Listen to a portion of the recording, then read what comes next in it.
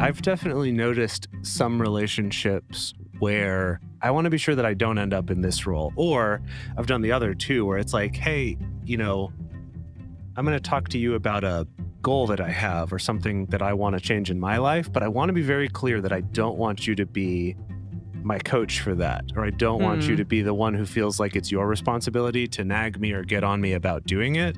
This is my thing. I want you to know so you can support me, but I want to be really clear that we're not going to end up in these dynamics. Welcome to the Multi-Amory Podcast. I'm Jace. I'm Emily. And I'm Dedeker. We believe in looking to the future of relationships, not maintaining the status quo of the past. So whether you're monogamous, polyamorous, swinging, casually dating, or if you just do relationships differently, we see you, and we're here for you.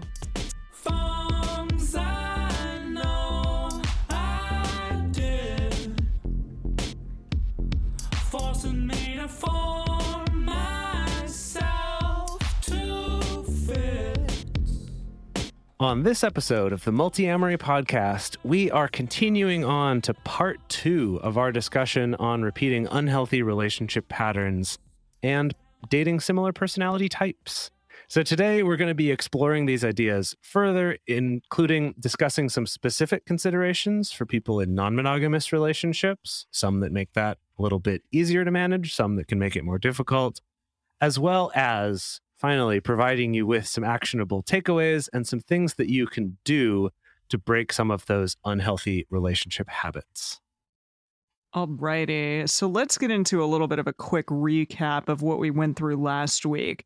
So the overall theme of these 2 episodes is really to just discuss and kind of percolate on why is it that we repeat unhealthy relationship patterns? And trying to answer the question, do we have a type? Is type a real thing? Are we drawn to the same type of personality when we're choosing to date someone? Studies say yes. The 3 of us were kind of like, yeah, definitely been there, done that before. Also, last week, we talked about repetition compulsion, and just to give that definition again, it is in psychoanalytic theory an unconscious need to reenact early traumas in the attempt to overcome or master them. Such traumas are repeated in a new situation, symbolic of the repressed prototype. Repetition compulsion acts as resistance to therapeutic change, since the goal of therapy is not to repeat, but to remember the trauma and to see its relation to present behavior. It's also called the compulsion to repeat.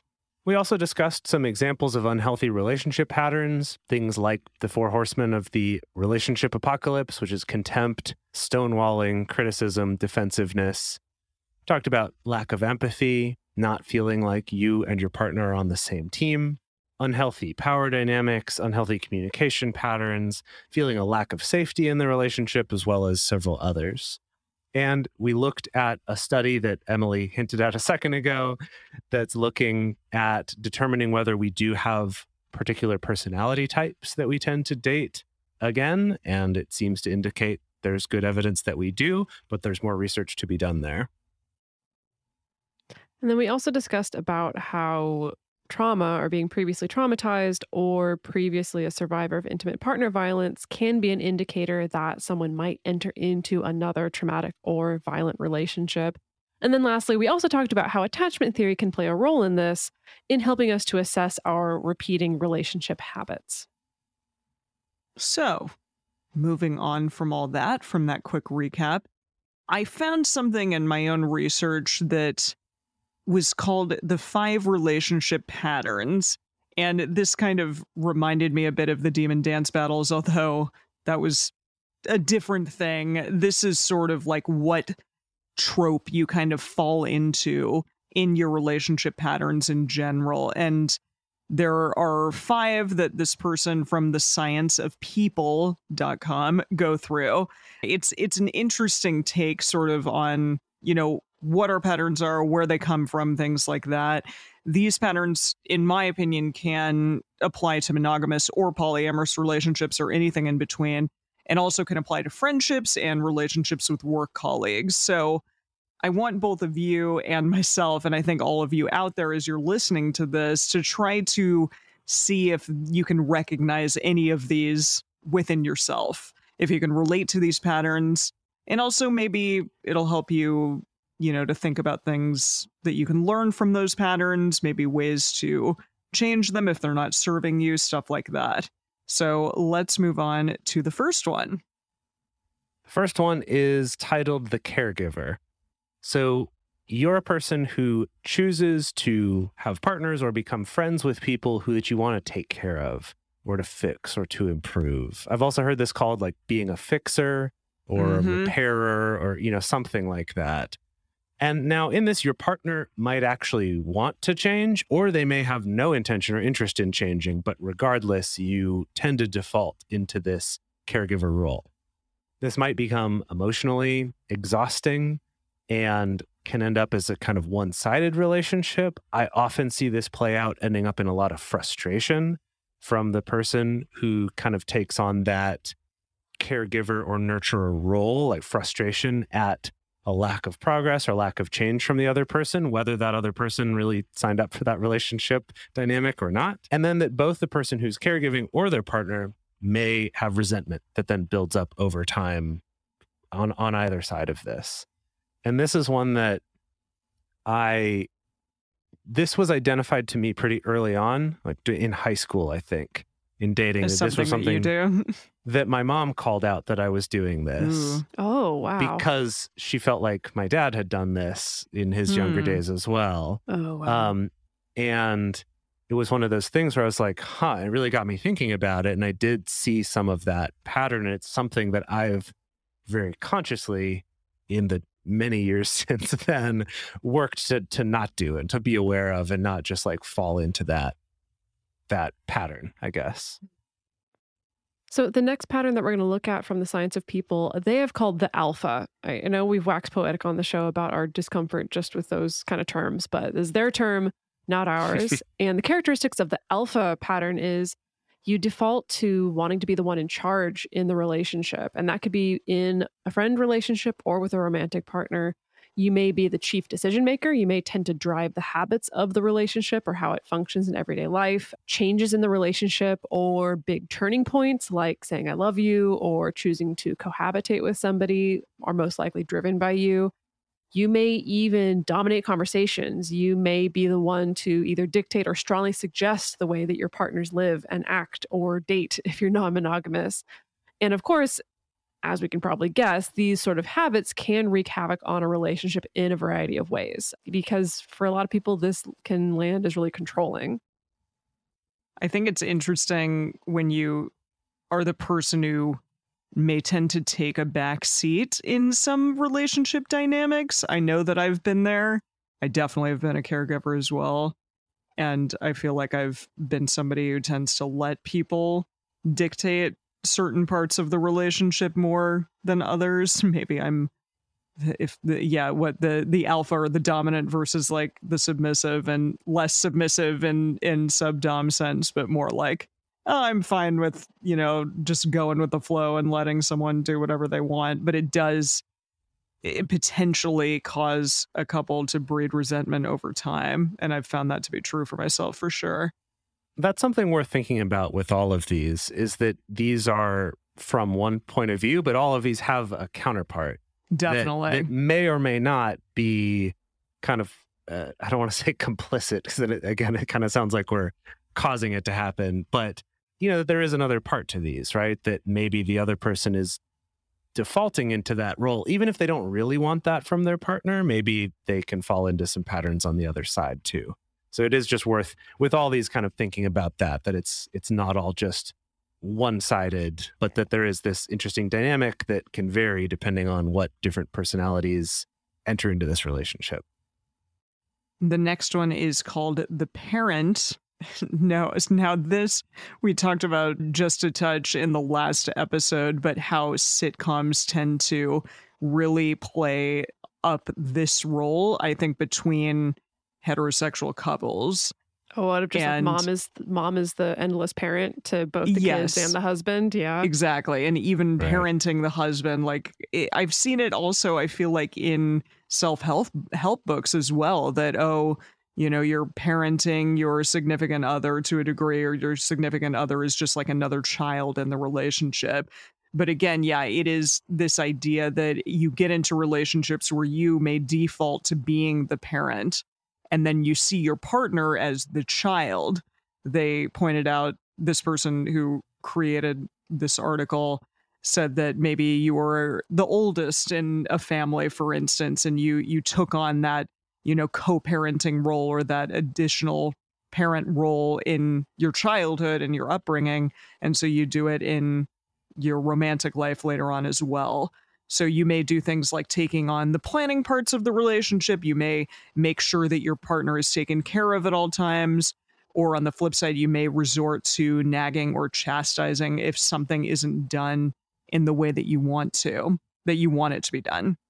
You also may pride yourself in certain situations on being a role model for your friends or colleagues. And this can backfire if it isn't something that they want or need. I thought that was interesting, that kind of sense of this part of this being pointed out by the person that created this article, because you don't often think about role models as like being necessarily a parent, but I think that this is sort of potentially negative if you see yourself as a role model, but others don't really request that or need it in the moment. And it's like, okay, are you putting yourself on a pedestal, or are you looking down upon others? Stuff like that. It's kind of Are you interesting. just being bossy that way? Or Yeah. like, why do they want us to do it their way? It's not as good. Yeah. It is a Totally. complicated dynamic. Yeah, and like a lot of those old-fashioned tropes say, being a parent to your partner is not a very sexy thing. And so that can cause a lot of strain in the relationship. You don't want to be dating your parent, for instance, even though Freud might think otherwise. But yes, Right. yeah, but that may not be like a sexy thing if you feel as though, you can't ever do anything right in the household, essentially, because, your partner doesn't like the way that you're doing stuff.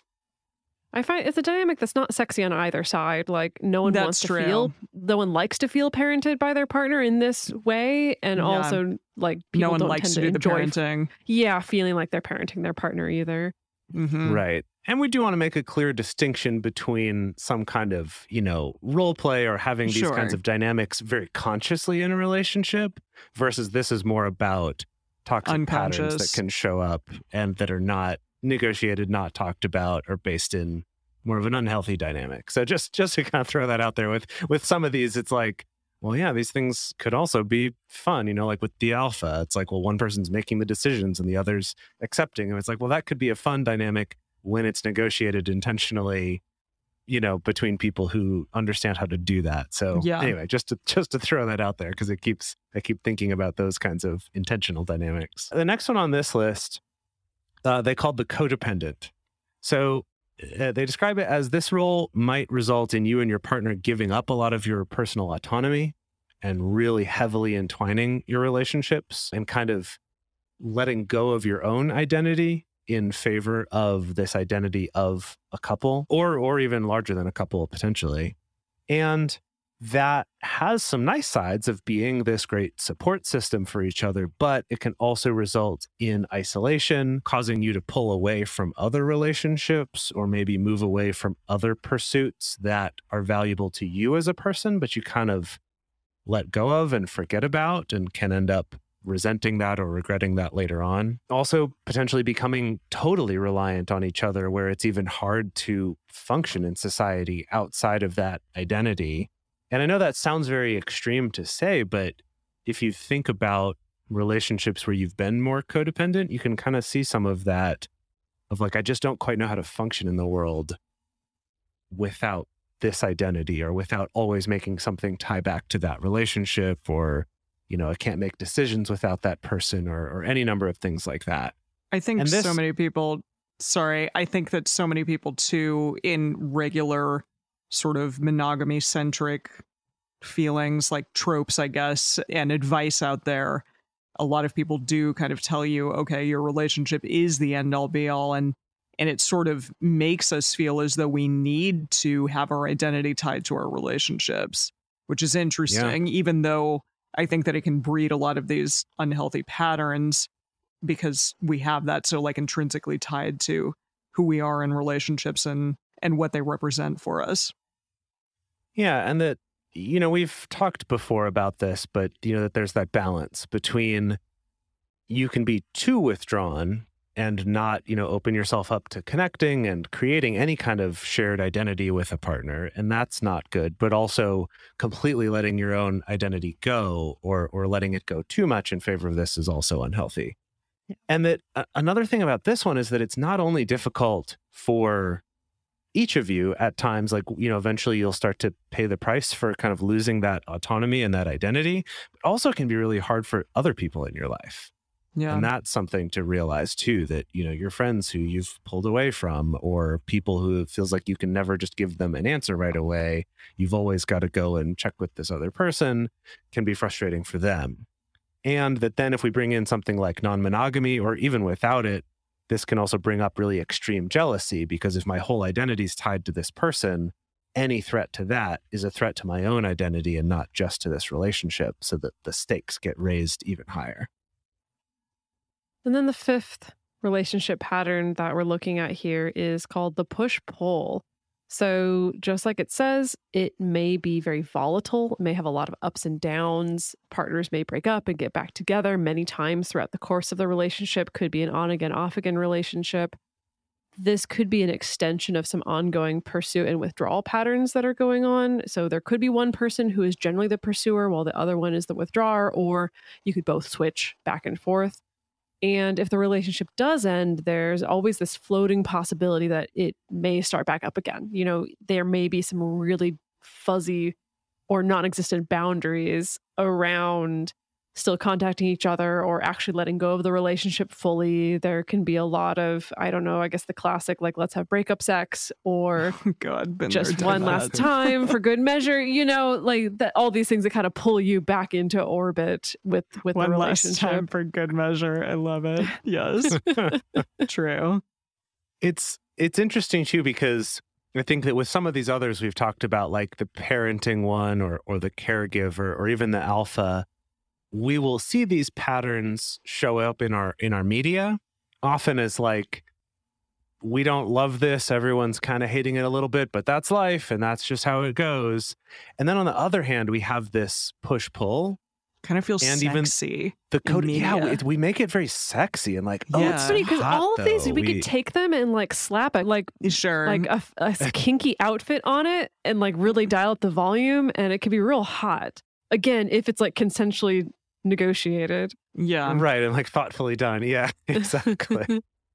But this one, the push-pull, we really romanticize in our romantic comedies and stuff like that, of like that will they, won't they, push-pull, we're jerks to each other, and then we're into each other, and then we're jerks again, and then, it's like Pride and Prejudice, 100%. Oh, yeah. Yes. Yeah. Well, I wanted to, kind of point out, and you did already a little bit, just that I think if you're looking at any of these and you realize that you fall into one pretty heavily, it's important to take ownership on both sides, that we exist in these dynamics, on either end. And I think that there are moments where we may feel like, fuck, like my partner, causes me to be such a parent around him or whatever, or around them.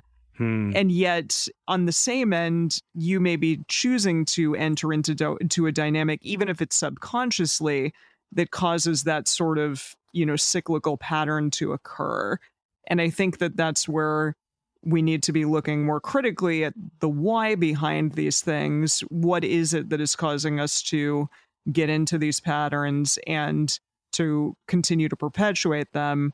And understand that, like, we have to take ownership in our part of them, not just blaming our partners for, putting us on the track of this pattern happening over and over again, or, oh, I always get into relationships with such childish people, for example. No, okay, well, where is your part of that equation? Like, what do you, how is this serving you, and why do you continue to get into this type of dynamic?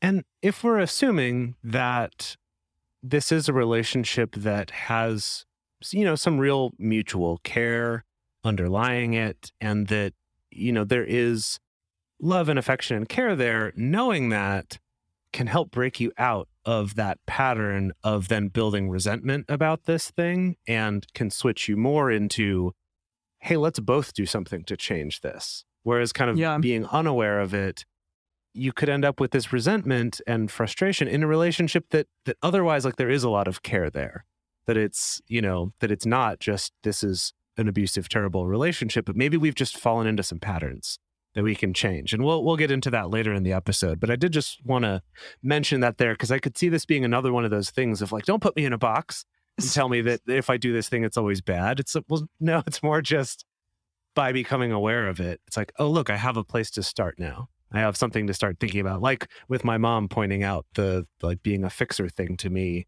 in high school. I was like, oof, okay, right. Let me think about this. Let me explore this. And now it's something I'm super aware of in my friends' relationships as well, that I'm kind of very attuned to seeing that kind of behavior.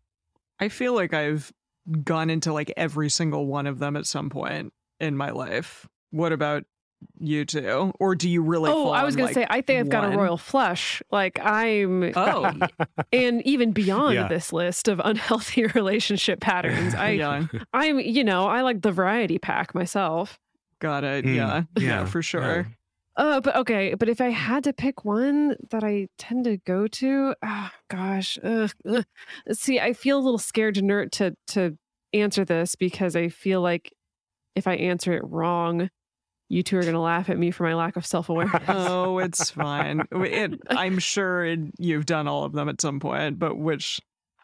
The ones that stand out to me the most tend to be doing the parent or the caregiver thing, maybe with a little bit of the alpha sprinkled in there sometimes. Just to give you that one for fun. Yeah, I think there's a lot of overlap between those three in these descriptions too, right? It's interesting now that I'm thinking about it. I've definitely noticed some relationships where I have felt like the other person in the relationship is kind of wanting me to fit into one of these, or kind of, whether they were doing it consciously or not, wanting me to kind of take some of these roles and having to very intentionally, you know, with words, like have conversations about like, I want to be sure that I don't end up in this role. Or I've done the other too, where it's like, hey, you know, I'm going to talk to you about a goal that I have or something that I want to change in my life, but I want to be very clear that I don't want you to be my coach for that, or I don't want you to be the one who feels like it's your responsibility to nag me or get on me about doing it. This is my thing. I want you to know so you can support me, but I want to be really clear that we're not going to end up in these dynamics. That's a conversation I've had many times on either side of like, let's negotiate that, of like, how much encouragement, you know, let's revisit this and see, like, should I encourage a little bit more? Should I back off? But that it's a collaborative, intentional, like, communicated process. I think that's a great way to approach things. Yeah. Alrighty. Well, we are going to continue talking about considerations for those in non-monogamous relationships regarding all of these unhealthy relationship patterns, and then finally get into some actionable takeaways for all y'all. But first, we are going to discuss some ways that you can support our show and continue to bring it to you for free. This episode is brought to you by Visit Williamsburg. In Williamsburg, Virginia, there's never too much of a good thing. Whether you're a foodie, a golfer, a history buff, a shopaholic, an outdoor enthusiast, or a thrill seeker, you'll find what you came for here and more. So ask yourself, what is it you want?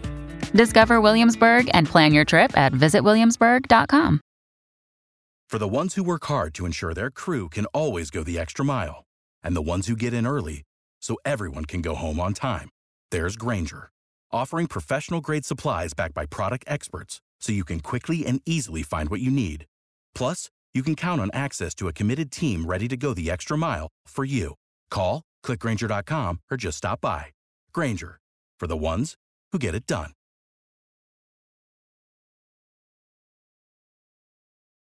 Alrighty, we're going to talk about considerations for those in non-monogamous relationships when it comes to repeating unhealthy relationship patterns.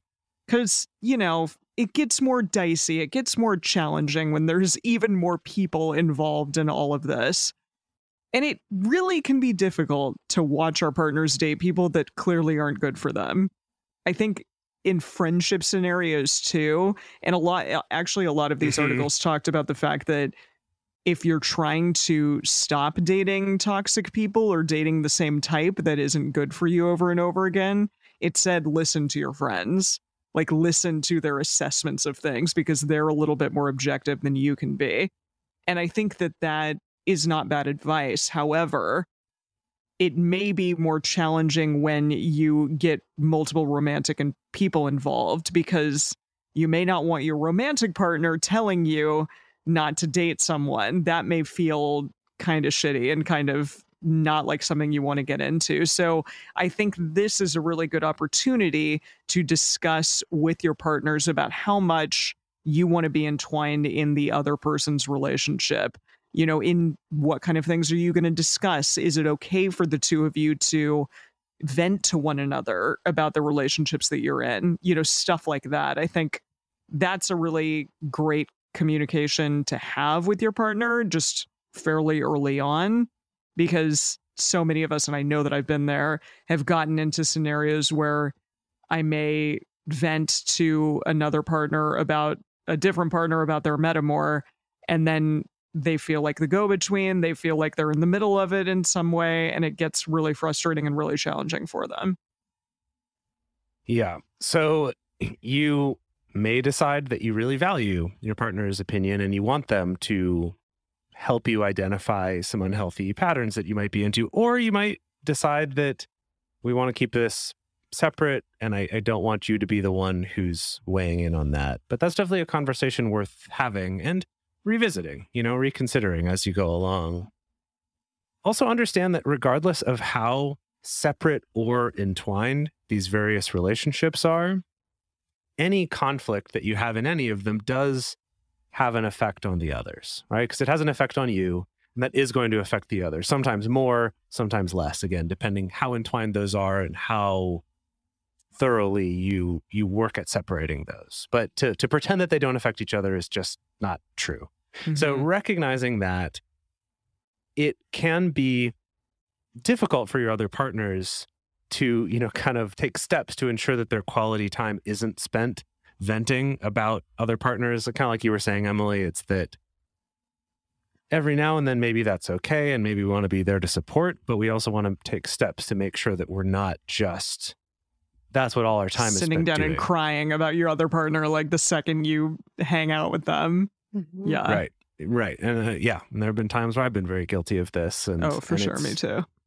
Yeah. And it's a bummer and it's difficult. Yeah. It's a real challenge.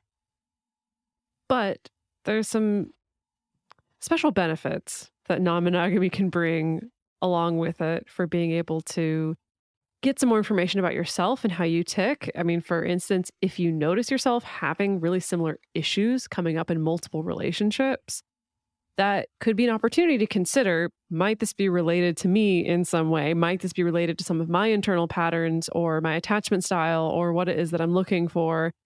That's not to say that it's all your fault necessarily, but it's like this is just yet another inventory item on the list that you can look at and investigate.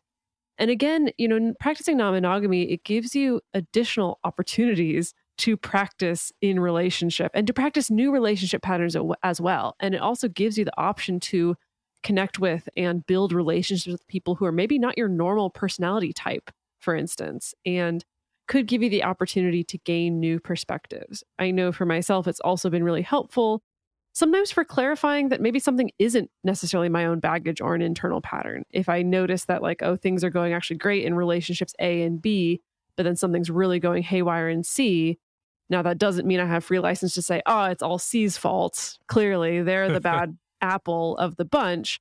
But it just helps to act as a little bit of a litmus test to help you get to the bottom of what's really going to be the most effective thing to focus on in order for my relationships to feel better. Absolutely. I think that it can also sort of bring to light some trends that you might have of I'm tending to date people that are very similar in this particular way. If you're dating them all at the same time, that might be more obvious. If not to you, then maybe to your friends who are like, that's funny that you're dating another VFX artist that you might not have noticed if you had dated them in sequence, right? That might jump out more. And I know I used VFX artist as more of a silly example, but this could also be something more serious of like, falling into some of those patterns that we talked about before of, it's interesting, you have multiple partners and it seems like you're kind of being a little bit of a parent to all of them. That's an interesting observation that maybe a friend might notice that you wouldn't, or that you start to see, oh, I'm feeling this same sort of exhaustion in all these, or I started a new relationship and I see myself starting to move it toward this similar dynamic of what I've got in my other relationships. It kind of just gives you more touch points to look at and to kind of compare and see patterns, which is actually really interesting and can be really helpful if you're aware of that. Yeah, my partner pointed out fairly recently something that I had said like way back at the beginning of our relationship, that I really like being someone who friends and partners and other people can rely on for emotional support. But I think that like sometimes I take that a little bit to like the extreme, and I do it while sacrificing my own needs in that moment. And it can create that one-sidedness. And I appreciate the fact that he pointed it out, because yeah, I think that does come up from time to time and causes these one-sided, not really healthy relationships. And that is definitely something to look at overall and question why that's happening. Yeah. And now we're going to move on to talking about some actionable takeaways, some tips and some advice, some things that you can do if you want to break some of these patterns. We've put this into two main sections. The first one is if you're worried about dating the same type over and over again, some things you might be able to do to change that up. And then the second is if you notice you're falling into the same patterns in your relationships, some exercises and things that you can do to start to change that and break out of those. All right, so the first section is if you're worried about dating the same toxic type over and over again, here's some ways to get out of that habit. A lot of these are journaling exercises, which I like because, again, that sort of gets you out of your head and onto the page and allows you to sort of look at things, hopefully a little bit objectively, and go back to it if you want and, see how things change over time. But the first is to think about the following and write down the answers in a journal or on a note-taking app, something like that. Imagine your ideal relationship. What would that look like? How would you resolve disagreements? How would you be your best self in this relationship? So answer those questions in your journal. Also ask yourself, what would this relationship feel like? So focusing less on, what that person looks like, or whether they're a VFX artist or not, what they do for a living, but instead focusing on how do you feel in that relationship, right? What is the feeling of that relationship? So with these two journal exercises we've mentioned so far, the one that Emily talked about and the one that I just mentioned, the point of those is just to get you thinking about, if I were to really brainstorm what I want a relationship to feel like or look like, what is that? Because it can give you maybe something different to focus on instead of falling into, well, I'm just kind of doing the same old thing, right? I'm just following my habits, my patterns, what's familiar, but instead gets you thinking about what it is you want. And maybe you'll adjust some of your behaviors in terms of, who you're looking for and what you find attractive if you have that in mind, instead of just allowing yourself to default to whatever's comfortable.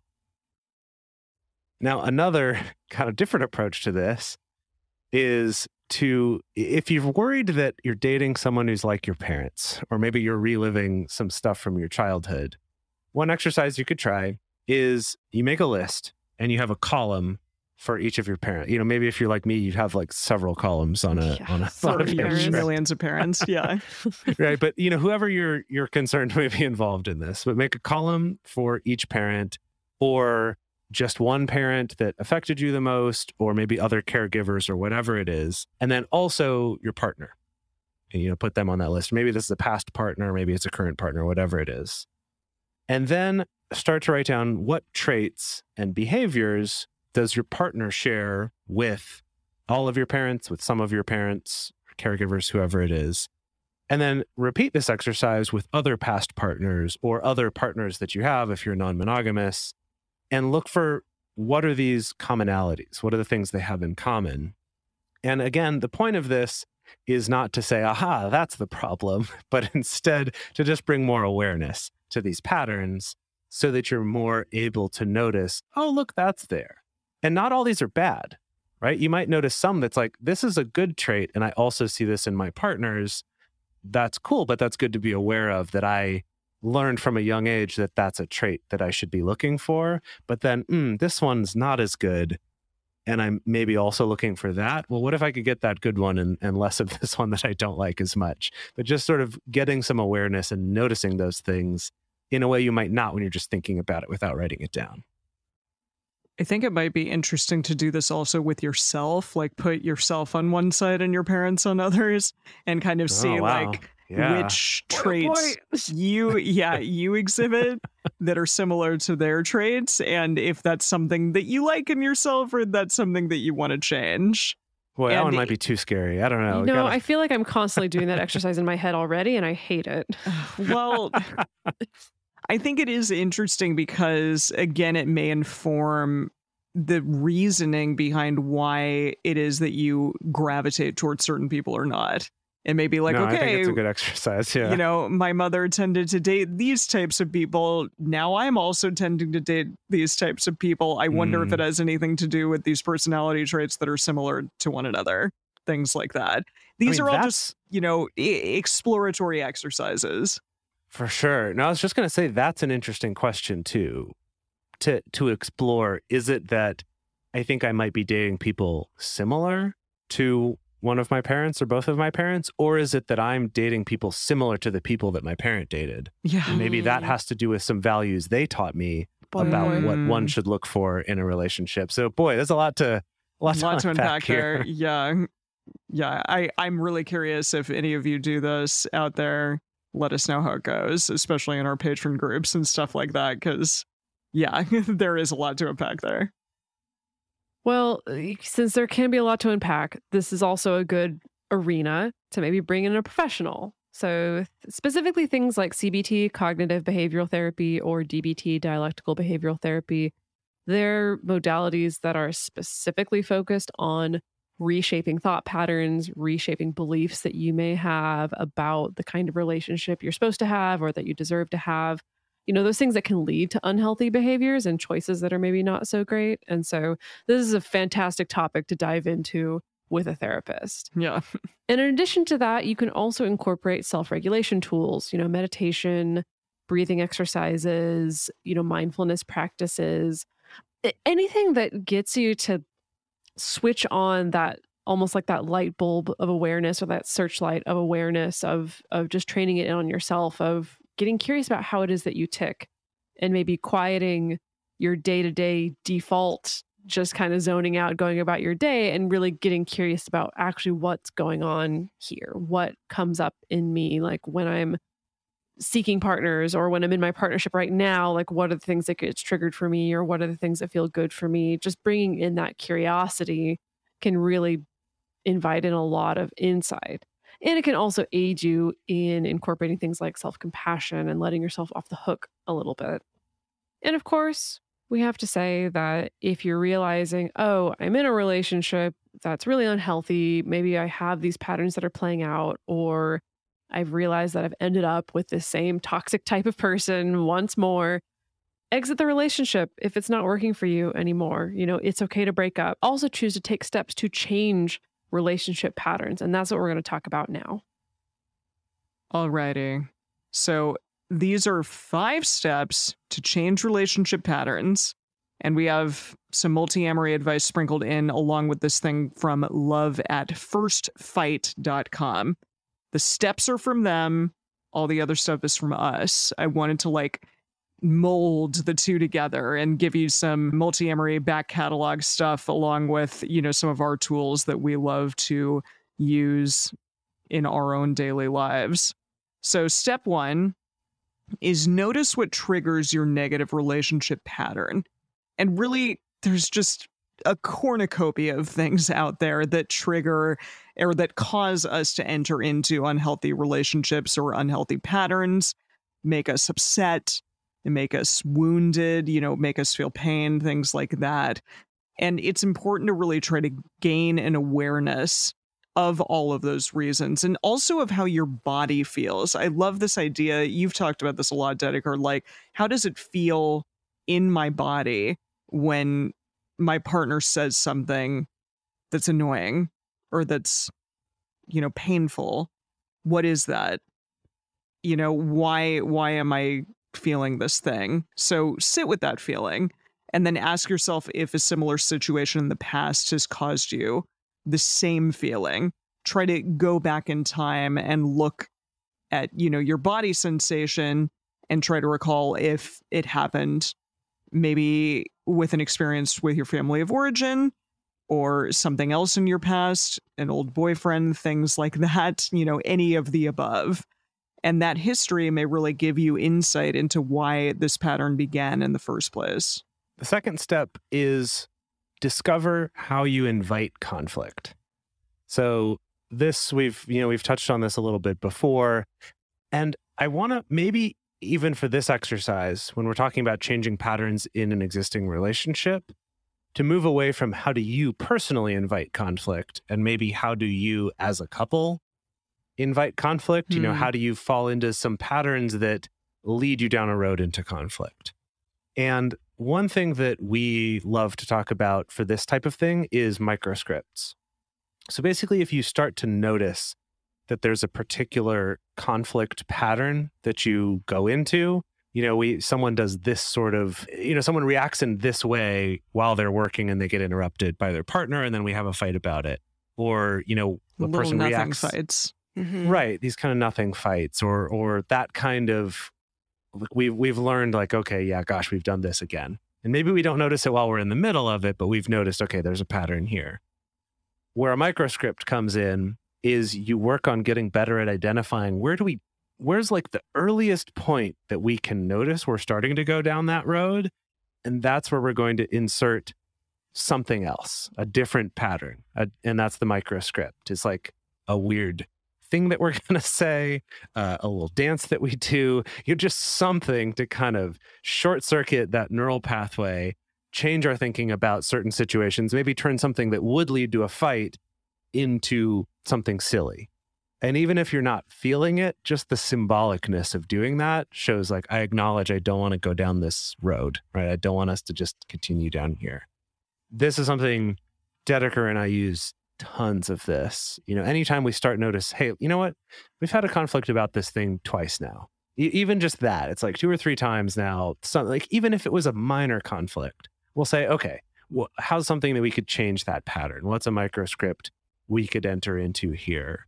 What if there's just a funny term that we come up with to describe this instead of saying, I'm mad about the fact that you put the towels back in a way that I didn't like in the linen closet. It's like, oh, I'm about to have a limit break, like a Final Fantasy character. And it's like, even though the meaning's the same, there's just that little bit of silliness to it that allows us to talk about it and kind of distance ourselves a little bit from the emotions that we're having during that conversation. Makes a huge difference. And then something like Radar, having a regular relationship check-in, is a great time to start noticing those. That's when you can come together and go, in this last month, we twice had a fight about the linen closet. What's a microscript that we could do, or what's an action that we could take to change that? So step 3 is to bring in positive intention. So I know this can be really hard. We do talk quite a bit on the show about how important it is to be able to assume that your partner has positive intentions rather than negative or harmful ones when they're engaging in conversation. And this is something that's a little bit hard to control. I mean, the Gottman Institute studies this quite a bit. They talk about negative sentiment override and positive sentiment override. And they find that basically if there's good friendship, a good sense of friendship in your relationship, chances are high that you're going to naturally be able to give your partner the benefit of the doubt or assume that they have positive intentions. But if something's going wrong in the friendship, there isn't a strong sense of friendship in your relationship, chances are high that you're going to assume they have negative intentions, and that you're going to expect criticism from them or negativity from them or things like that. But it's important to pay attention to this because over time, the more that you stay in that state of negative sentiment override, it breeds resentment. It means that even if your partner does something good or something kind or tries to come to you and repair or be compassionate, that you may still have this filter on of assuming they have some sort of bad intention or secret agenda that means that you lose that momentum of being able to even receive that repair from your partner. So we recommend going back to specifically our Repair Shop episode 234, utilizing those steps to repair after conflict and also figure out how to prevent a particular pattern from happening again. This is also a great time to, use your good communications tools like I statements or things like Clean Talk or NVC. Step 4 is to name the pattern. That kind of feels a little bit like a microscript thing as well. But additionally, we talked about this a little bit on our Demon Dance Battles episode, which was 275, where we discussed Sue Johnson and specific patterns that people tend to fall into when they're fighting. So we did also talk briefly about pursuit and withdrawal patterns and how that happens sometimes, and how you may recognize if you or your partner is the one doing the pursuing or the one doing the withdrawing, or if you go back and forth on that. Basically, once you're able to figure out your specific pattern, put a name to it, recognize when it happens, the thing that sort of causes the event to occur, then you'll be able to stop the pattern in its tracks the next time you recognize that it's happening. It was interesting. I was just reading the other day about colors and that we're better at recalling certain colors if we have names for them. Whereas if you don't have a name for that color that's kind of in between blue and green, like the one that I'm looking at in your room right now. The one in Dedeker's room. That's sort of, I'd call it like Azul. An aqua color or, right? Something like that. But if you don't have that word, it's harder to even recall the color or to recognize it in the future if you don't have a way to label it. And so coming up with some of these labels or silly names for these patterns can help you. It's like, oh, we're doing that thing with the, with the stuff that we do. Having a name for it can help you to even recognize it at all, which is kind of cool. And then step 5 is to fight the pattern, not each other. So now that we've identified some of what's going on, we're understanding maybe where this pattern comes from, and we've worked on interrupting it and naming it, then the two of us, with all of these steps, the point is that we're coming together to stop this pattern earlier and earlier, right? Maybe at first the best we can do is we can recognize once we're in it, or maybe, okay, let's say we start off, the best we can do is we recognize right after it's happened. Oh, whoops, we fell into that pattern again. And then let's work together to figure out how we can stop it earlier. Maybe we can recognize it while we're in the middle of it now. And even if we're still upset, it's like, okay, but we recognized it. Let's just stop for a moment and then work on recognizing it earlier and earlier to the point where hopefully you get to that point where you're stopping it before you're even going anywhere near it. So then it just becomes a habit to not go down that path of negative conflict and instead find other ways to, reconcile those differences more intentionally or in a healthier, more loving way. So I think that's the big point. And I think this is something that's just huge in relationships, is when you can find the way that it's us against a problem. Ideally not us against the world, because that can have some other kind of negative consequences of developing too much of that kind of thinking. But more of this like, hey, look, let's together work to solve this problem, as opposed to you're the problem, I'm fighting you.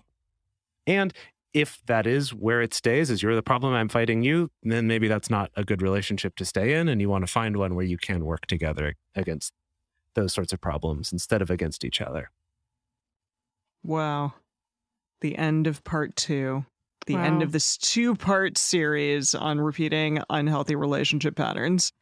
Hope you all learned something out there. It was fun to kind of dive into this and think critically as we talked about, and maybe go and do some of those journaling exercises and blow our own minds a little bit more.